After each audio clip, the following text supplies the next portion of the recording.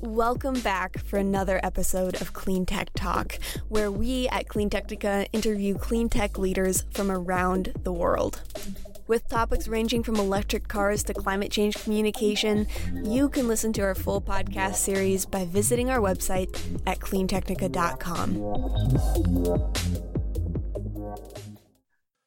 Welcome back to Clean Tech Talks. This is a return to my extended conversation with Dr. Jane Melia, CEO and co-founder of Harvest Thermal, a heat pump company that uses thermal storage to decarbonize heat for homes and small buildings and time shift money into the homeowners' pockets. Now we'll get into specifically Harvest Thermal.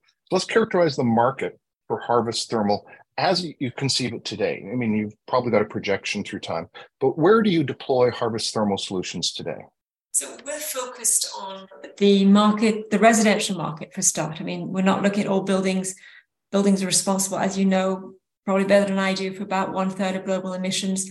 We're looking at about that 40%, 50% of that, which are homes. And we've really focused on the small multifamily or single family homes, primarily because there aren't many good options out there for that particular market. Multifamily homes can have central systems. They sometimes have electric systems. Homes tend to overwhelmingly use fossil fuels combustion in your gas furnace, your boiler, it can be oil, it can be gas, but to heat the homes. And so that's the area that we focus on because there's a gap there. And that's how we started the company. We felt that gap very much viscerally ourselves when we were trying to replace our old gas furnace. So where we started, though, and I think this might be what your question is, we've started where I'm sitting because you start close to home. So I'm deploying initially in California, in the California Bay Area. Mm-hmm. And that's where we started. And we've mostly Bay Area, but we've also deployed in Santa Barbara. We're looking to deploy in Portland, Oregon quite soon. But as a business person, we want to focus and grow in one place before expanding. Absolutely. This is a type of technology that can really help take those wonderful heat pumps from where they are today to having a broader beneficial impact, because by taking heat pumps and adding some, load shifting capabilities and other things that we can go on to into a few minutes, we're able to reduce the price point to the homeowner, reduce the impact to the electric grid, reduce the emissions for everybody. And that means it's scalable, right? The issue about electrification is how do we make it scalable? How do we take it from a few homes into millions of homes? And that's really what this is about. So we focused initially on the California Bay Area. We're expanding to California, probably going to expand up the Northwest, the West Coast in 2023. But this technology can absolutely work in other climates as well, right? It's all a question of what is the peak load of the home, what is the age of the home, and making sure you size the heat pump and the tank to be able to meet that need. You can, as we mentioned at the beginning, I also have, one part of me comes from Europe. I know that market very well. I would absolutely love to deploy systems in the UK, in France, and Germany as well, where there is also a huge need for it. But we have to walk before we can run. But I'm looking forward to the data expanding over there as well. Let's just tear this apart a little bit, because I'm thinking about small residential buildings, like single family or 2 to 4 families. Yeah. Like, we're not talking my scale of building at this point in time, although heat pumps are totally viable for our buildings. It's a different solution, organizers and people. So let's just compare and contrast San Francisco Bay Area homes of a variety of ages. What percentage have forced air heating and cooling versus high heat radiators versus low heat radiators in that market? Yeah. So in San Francisco, the vast majority of homes will have forced air systems. Many of them will not have AC. San Francisco. What was it Mark Twain said? Mark Twain is always worth quoting. The coldest winter I ever experienced was a summer in San Francisco. Yeah, I experienced that same one. When I was a new immigrant and going to San Francisco in my t-shirt, it's like, oh boy, what happened? So yes, mostly forced air, mostly gas. That's what you typically see in California, by the way. Single family homes, small multifamily homes, it's going to be predominantly gas and predominantly forced air. You do see some radiant floors. You do see some baseboard heaters. You see a few, but not very many of the radiators, the European style radiators that I was very used to growing up, you see a lot less of that.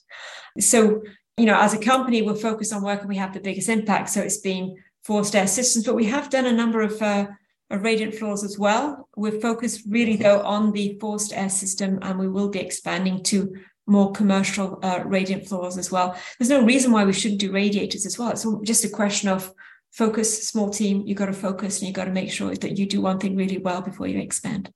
Absolutely. And forced air is an obvious market for the very simple reason that if you have a forced air heating, a heat pump, it can move heat out of the home as well. Mm-hmm.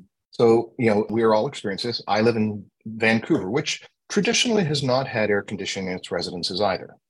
Now, every residence built after 2025 has to have air conditioning because heat waves are a problem here. Yeah. We had a heat wave last year that was well into the 30s Celsius, which is some large number in Fahrenheit that I've not going to make the effort for. But we had multiple days of 37-degree heat, which you'll remember from your European days. You don't get to use those real units that much anymore because, you're doing this in the United States. But they have this, I'm just going to make my standard, poke at the United States. It's odd that they insist on maintaining imperial units. It is, isn't it? It took me a long time to get used to it. So the forced air is really nice because it's trivial if they have to then add air conditioning to a residence that already has forced air heating, because the same same air ducts just bring cool air instead of hot air. Absolutely. Now, just to compare and contrast, because it's an interesting thing, certainly 50% of our listeners are outside the United States. And some of those are in Canada, where we mostly have baseboard heating or forced air, and not a lot of radiators, but I've lived with radiators as well. And there are kind of two categories of radiator. I mentioned there's higher heat radiators that if you touch them, you burn yourselves, and there's larger ones with bigger diffusion things. And heat pumps don't create high temperature water. They create cooler, but still hot water. And so they don't necessarily work well with the really high heat radiators that you used to be able to burn yourself on. They work just fine with modern European radiators, which are larger surface areas. It's one of the many complaints coming out of the UK, especially, that it won't work here. And it's just a fascinating thing to think through this. But it becomes really interesting, especially when you talk about the underfloor heating, which are basically coils of water in plastic tubing underneath a tile or laminate floor or a engineered hardwood floor that just warm the surface of your feet, and heat goes up. So it radiates upwards from the floor. It's wonderful stuff. I've, visited friends in Santa Fe who have that, and it's really lovely. And I considered retrofitting into our condo, into a bathroom for my wife. But basically, you have to gut the bathroom and rip up the tiles and do a whole bunch of stuff, and it just didn't seem worth it for the condo. But this is where I think the thermal harvest solution becomes really interesting, because I mentioned earlier that it has 4 components. It has the heat pump, which we've talked about, the Sandyne CO2 based one, really cool, GODP of 1, and then it has a hot water heater. Why does it have a hot water heater in the component mix, Jane? So I just want to, just maybe rephrase that. It's a hot water tank, not a hot water heater, because the heater is the heat pump. Good correction. Right? Good heat correction. Pumps outdoors. That tank is a static tank that's basically storing the water. And, as you're saying, that the harvest system is made up of a number of components. Off-the-shelf heat pump, we've talked about, a tank, and then the harvest pod. The reason we have the tank is that we are using that tank as you can think about it as a battery. It's a thermal battery. And what that's doing is it's completely allowing us to completely decouple the time when you run that heat pump, when you use electricity, so you can make sure it's optimized for performance. We're going to run it when it's warm. Optimized for costs and for emissions. We're going to run it when the emissions from the grid are lower, so when electricity is cheaper. So we can run that heat pump when we choose, while optimizing its performance, storing up that hot water in the tank as thermal energy. And that's where the harvest, the bit of magic we call the harvest pod, which is basically a control unit, is continuously monitoring the state of charge of that tank and managing it to make sure that we're going to have the right amount of heat to meet the load for the next 12 or 24 hours of the home, and then delivering it to the home as domestic hot water, as you would typically, or as heating, typically through the fan coil, the forced air unit, simply by having that fan coil with the hot water in it, fan blowing air over it and extracting the heat from it. I would say that the Sanden heat pump is as well as having, a lot of advantages in terms of super high efficiency, low GWP refrigerant, is also a higher temperature heat pump. So many heat pumps will deliver hot water at about 120 degrees. The Sanden delivers it at 150. In fact, the previous version of the Sanden, which was the Generation 3, actually went up to 170 degrees, which I really liked. The Gen 4 that we're currently using is 150. I've been lobbying to get back up to 170 degrees. Why? Because it means that thermal battery has a higher energy density, right? So you can have more energy content in that tank. And that matters, because what that means is in regular homes, which have got a tank closet, that have got a corner of the garage or a small space in the basement, you can actually have a thermal battery that's going to allow you to fully shift that load, fully decouple your electricity usage from the thermal delivery, which means lower cost, lower emissions, while maintaining that high level of comfort and making your grid operator very happy at the same time. So energy density matters. Sorry. I agree, and I will dive into that. I just also want to say that 180 degrees water is really great for making a nice cup of tea. It's a good temperature for many things where you'd make instant noodles, tea, or something like that. It's so high temperature, it's almost like it's coming out of a kettle. So that would be a really kind of nice comfort feature as an add-on. I know a friend of mine in Edmonton who she and her husband built their dream home, gorgeous, modernist place with cantilevered glass stairwells and stuff like that, and she has like a 180 degree tap in her kitchen just for that purpose. And it's 100. I just want to make sure that the audience hears it's actually 150 degrees now, and the previous version was 170, but not far off. Definitely hotter than the typical heat pump water heater that we're used to, which are about 120. Yeah, and now I've actually dug into thermal storage. Mm-hmm. I'm nerdy. I do these things. Yes. And so I look at, you get that, I can tell. I'm getting to know you. I'm getting to know you, Michael. It's impressive how many areas you dug into. I'm a fan. So the thermal energy storage of water is really great. I mean, it's actually a very efficient thermal store. It doesn't expand when you heat it or cool it. It expands when you change state to ice, and expands when you change state to steam. But as long as you stay below steam and above ice, it's the same volume, which is really, really nice. It's as nice a coincidence of nature as steel and concrete having the same expansion coefficient, so we can make engineered concrete and it doesn't crack when it gets hotter or colder. Mm-hmm. It's like frost heaves in our roads, which you don't experience, Jane, but I've lived in northern Canada, so I experienced a lot of frost heaves. Frost heaves occur because of heating and cooling expansion, and you can sometimes see it in very hot areas with buckling of railway lines and a whole bunch of stuff. But water staying the same volume as you change its thermal characteristics is really a nice feature. Mm-hmm. And then it's a very efficient store of energy. It just really sucks in the heat and then it releases it. So it's very, very efficient medium for thermal storage. Unlike a bunch of other types of stuff, like wood is wood is bad. Concrete stores heat better, which they try to make into a feature as opposed to a problem. But I just wanted to kind of like talk about that thermal density. And that means those combination of characteristics means you can put a lot more energy into it and not have it change in its shape or form or volume. And you can get more out. And that energy density matters. So. And one other thing about water, which is really, really nice, is that it's fluid. Yeah. And what that means, for example, is that we're able to use that it becomes a variable capacity battery. All right. Mm-hmm. So in summer, you're going to need hot water for your hot water use, right? You don't need to heat your home anymore, for example, unless you're in San Francisco. And then so what happens is that the Harvest thermal system will make sure the tank is always full of water, but we're only going to heat that top third. We're carefully, The Harvest Thermal system works where you have the hot water coming in at the top and exiting from the top, and you have cold and warm water coming at the bottom. So you keep that stratification going. And the thermocline between the two is actually quite narrow. We're talking of a couple of inches. You might have it comes out the heat pump 150. So let's say it's 145 at the top of your tank. The bottom of your tank might be 60 degrees Fahrenheit, and you have a nice big chunk of 140 degree water at the top, and then you have a nice big chunk of cooler water at the bottom. That means in summer, we're going to heat the amount that you're going to need for your domestic hot water use.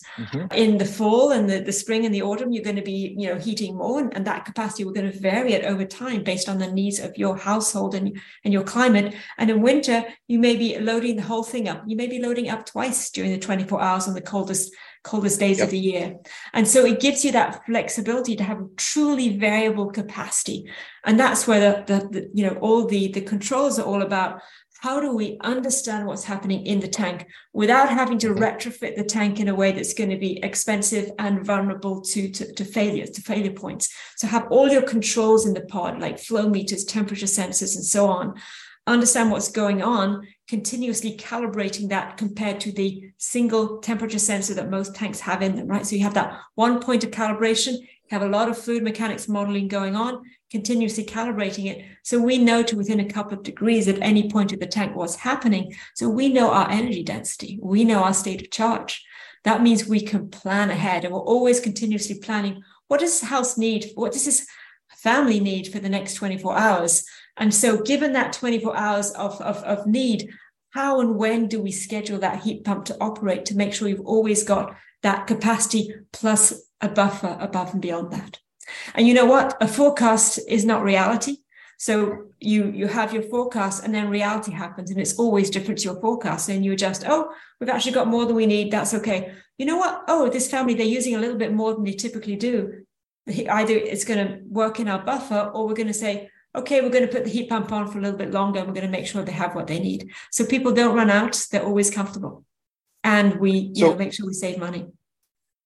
Yeah, there's 3 or 4 things. So the first thing that occurs to me out of this discussion with the thermocline and the multiple sensors, that implies that it's a new hot water tank and not reusing the existing hot water heater.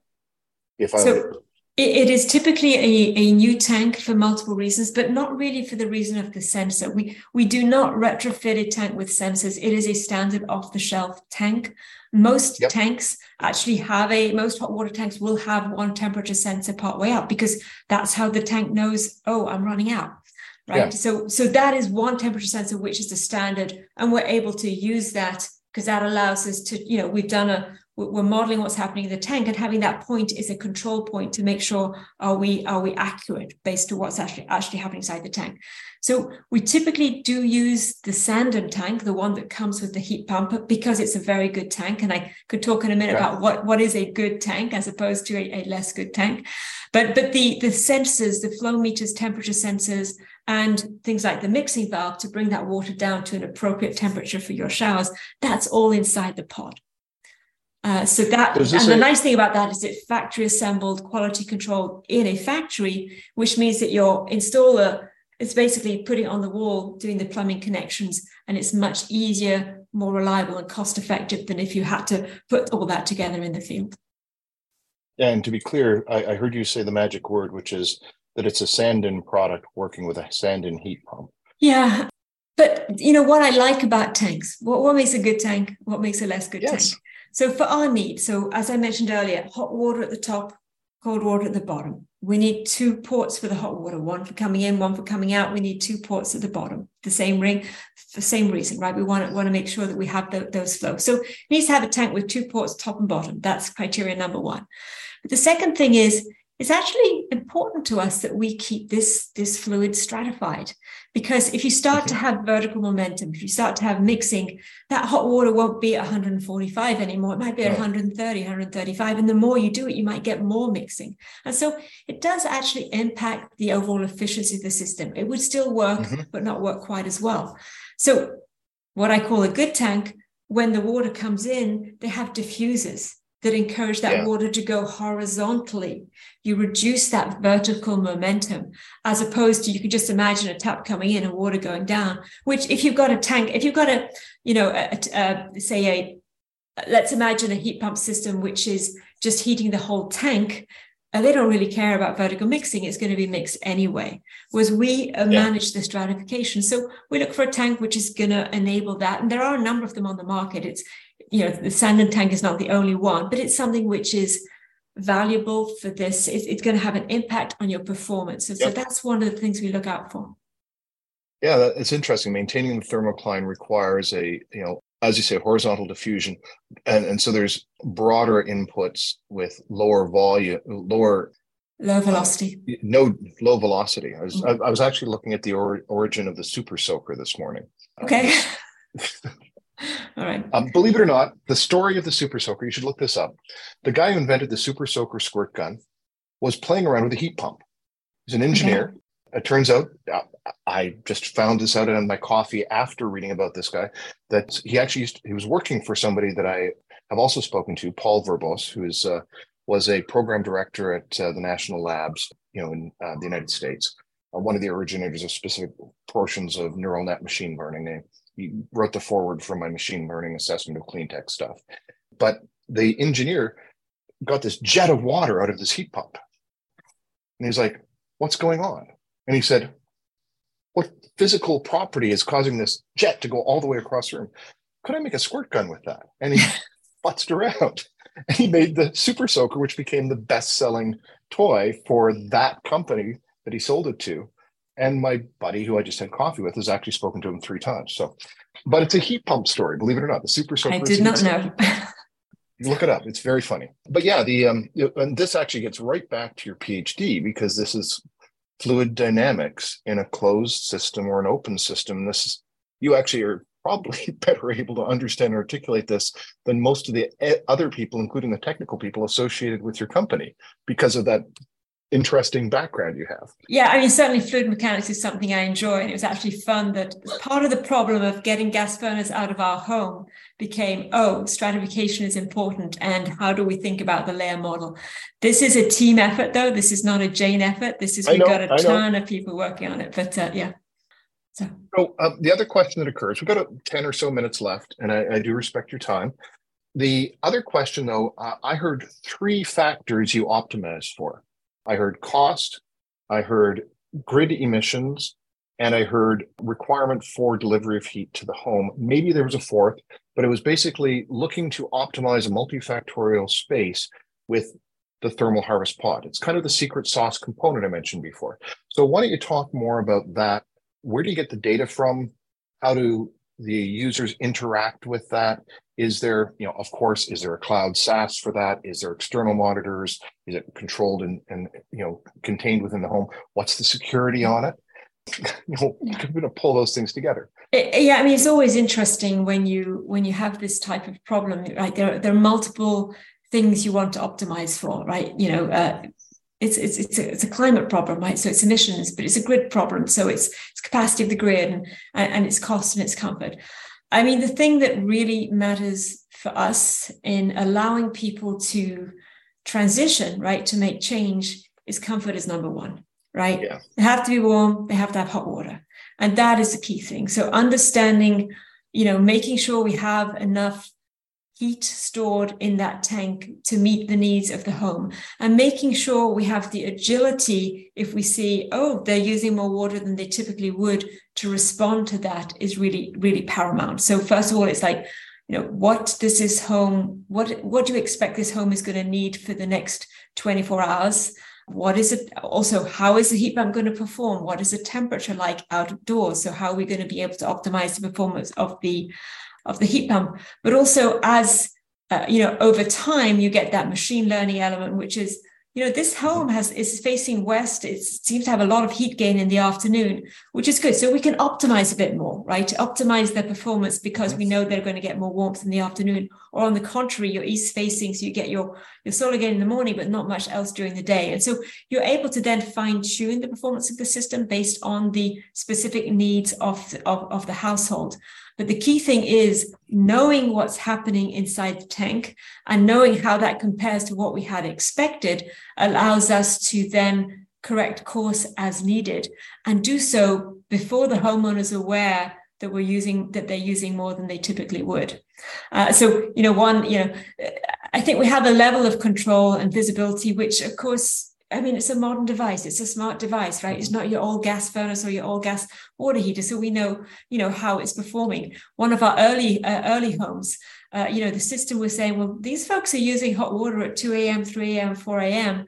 And, we obviously sent them an alert and said, you're using hot water at 2 a.m., 3 a.m., 4 a.m.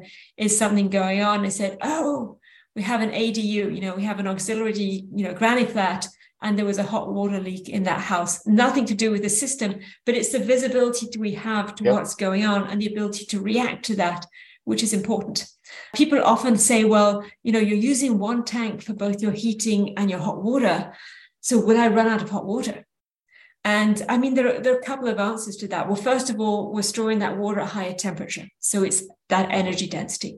Also, it's going to be a bigger tank than you typically have just for your hot water tank in itself.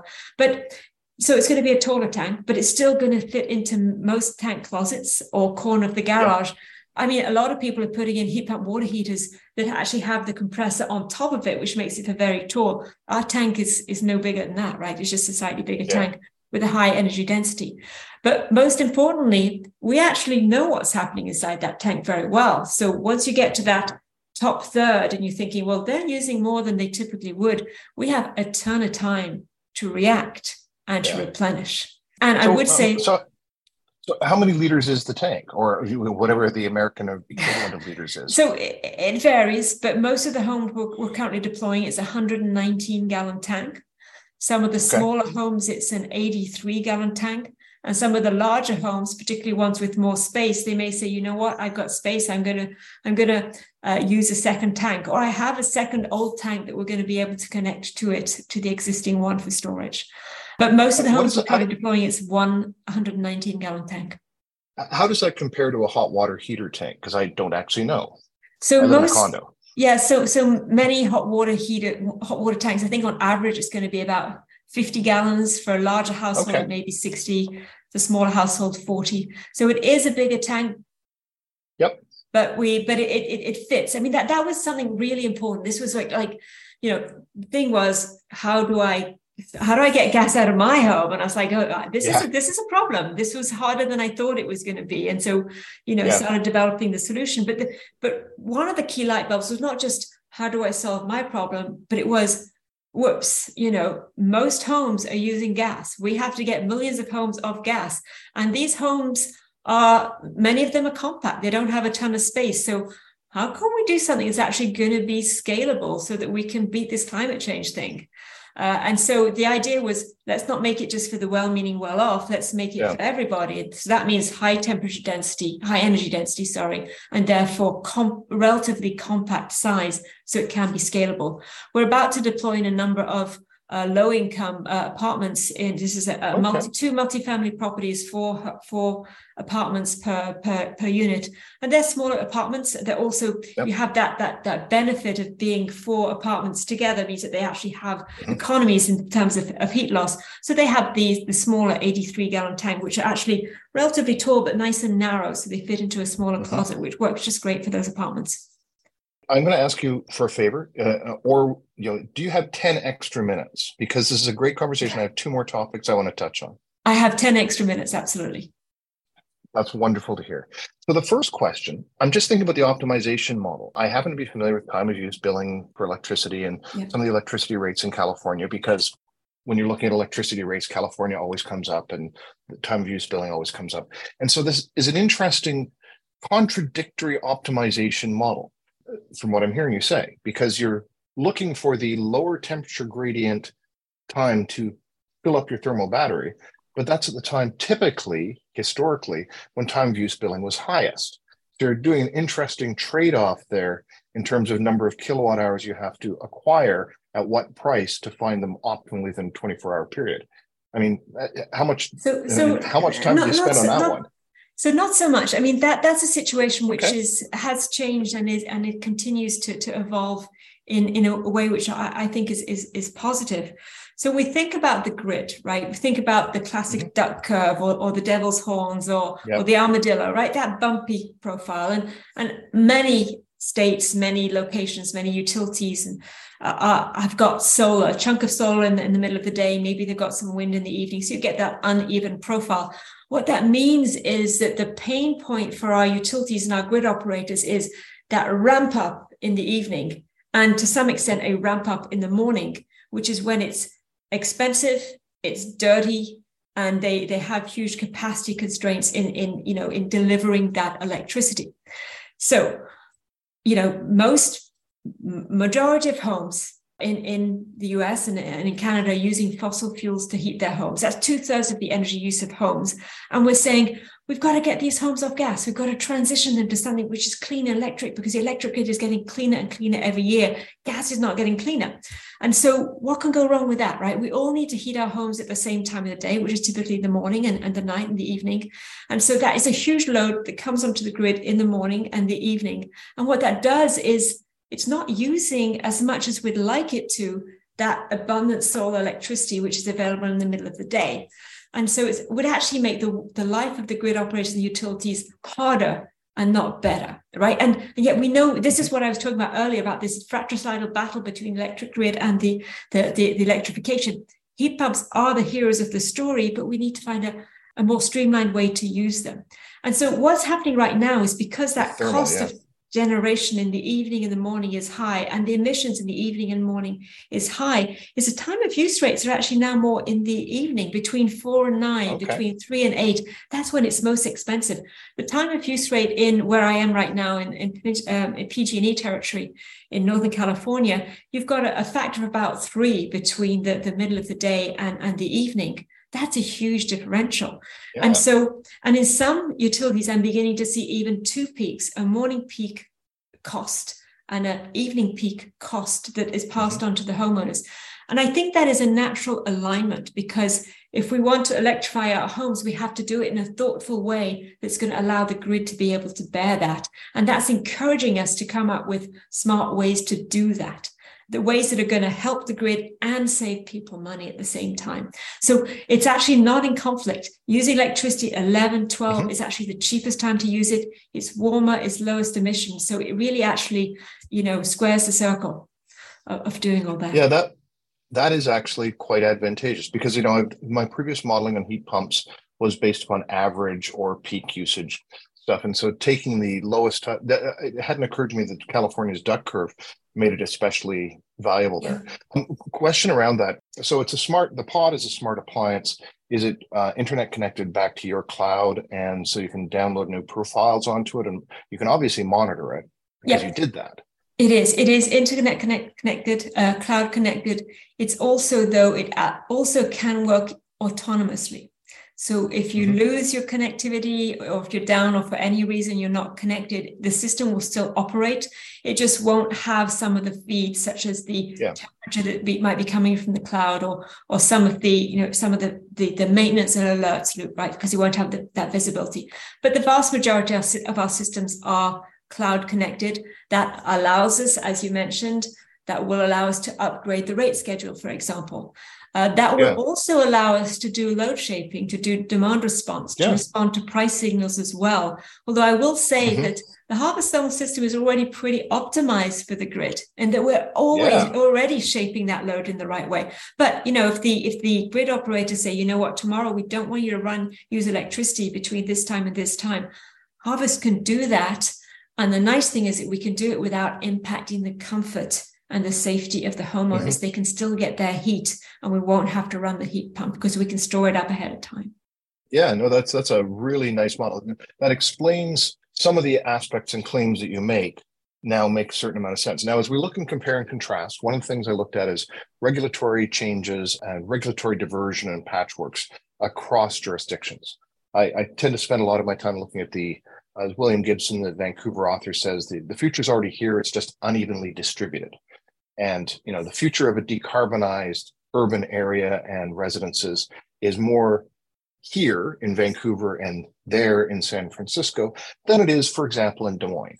Not to pick on Des Moines, but why not pick on Iowa if you're going to pick on a state or something?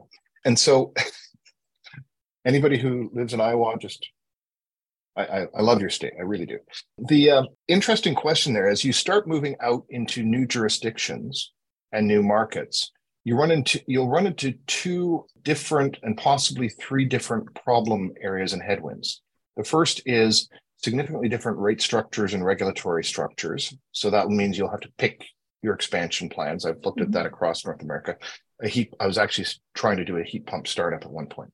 The second one is the interesting question of local HVAC installers who have captured the market and are pushing back against heat pumps because they know how to install air conditioners and gas furnaces for twice the installation fees and twice the maintenance fees and twice the replacement cycles, and technology, they just know how it works. And so how are you finding it dealing? Because do you do your own installations right now, or are you acquiring third-party vendors to do that when you expand? Yeah, so we started deploying in the Bay Area, and we have now trained 22 different independent contractors on our system. Mm-hmm. It's not terribly complex, right? It's a heat pump, it's a tank and an air handler, but there is a little bit, a couple of hours of this is how you do it, this is how you wire it, and so on. So we've trained 22 contractor firms in the Bay Area who are deploying our systems. We have a wait list of hundreds of homes. We're able to give them leads, but they're generating their own leads now, which is very exciting, and that's helping us grow. But what we're finding is that we all live in the same world, right? And there's a growing number of HVAC contractors, HVAC contractors, plumbers, and others who just see the writing on the wall. They see climate change is happening, and they want to be part of the solution.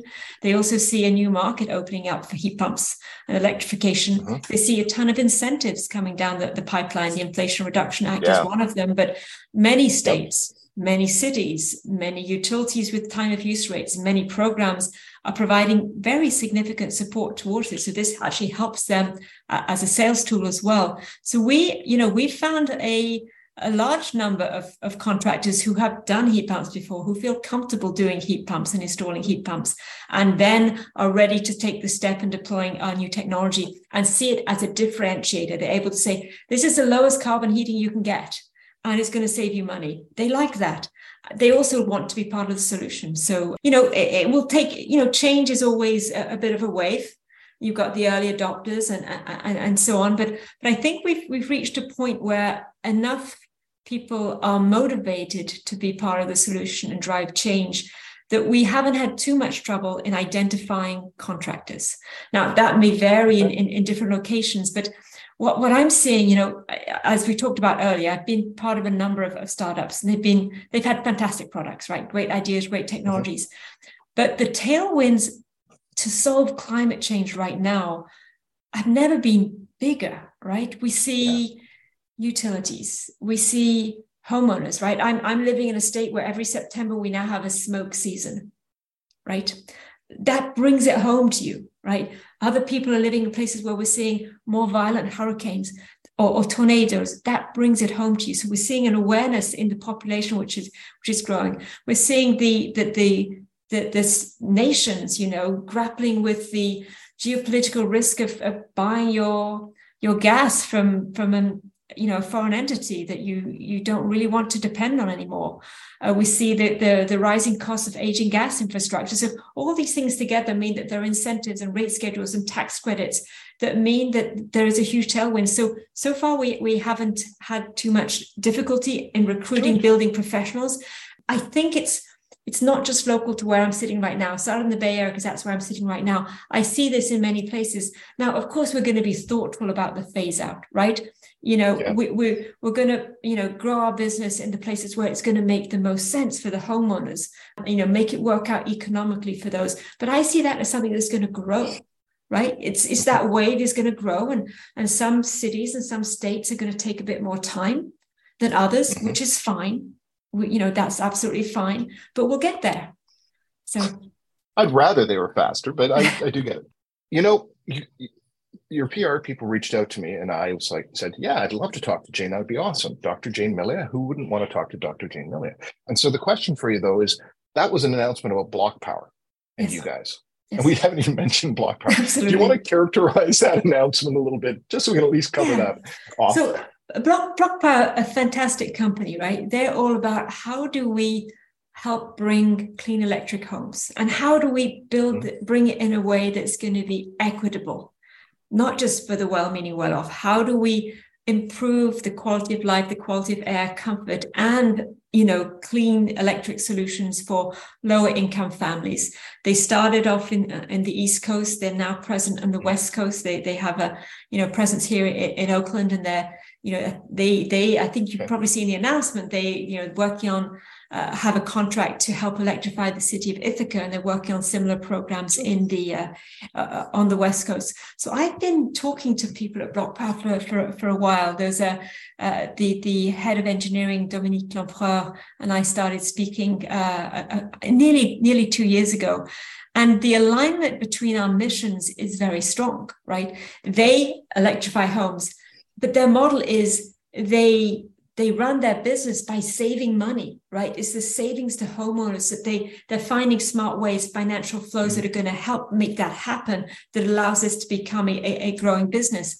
Harvest Thermal, we're expanding our business by saving emissions, but saving money for homeowners, right? We're saving up to 48% of bills for homeowners. That's really important. That's what helps make it affordable. That's what helps at home electrification to scale. So we have this natural alignment.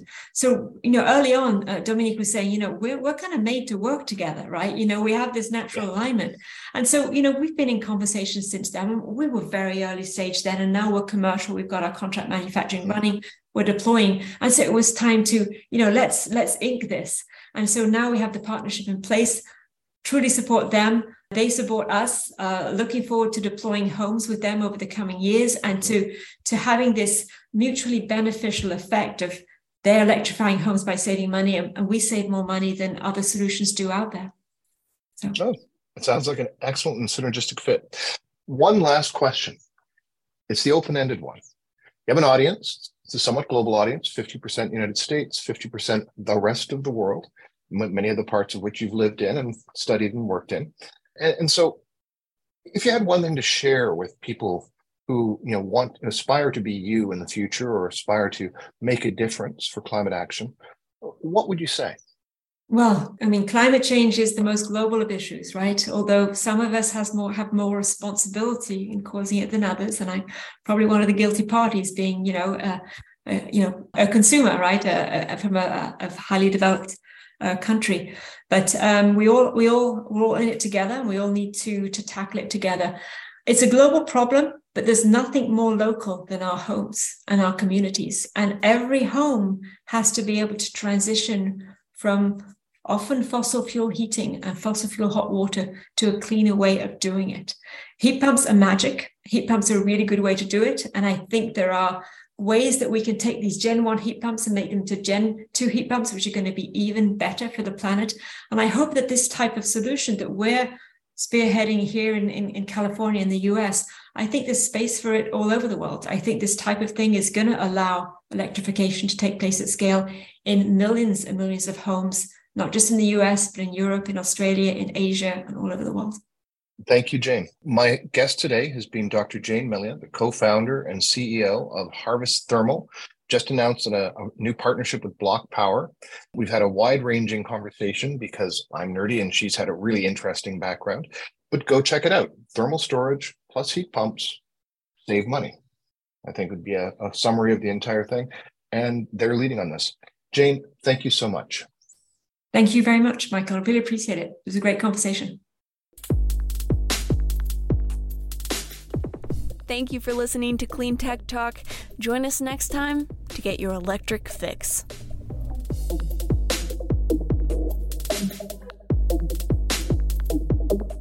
If you would like to sponsor our podcast, send us an email at accounts@cleantechnica.com. That's ACCOUNTS@cleantechnica.com. Thanks. Yeah.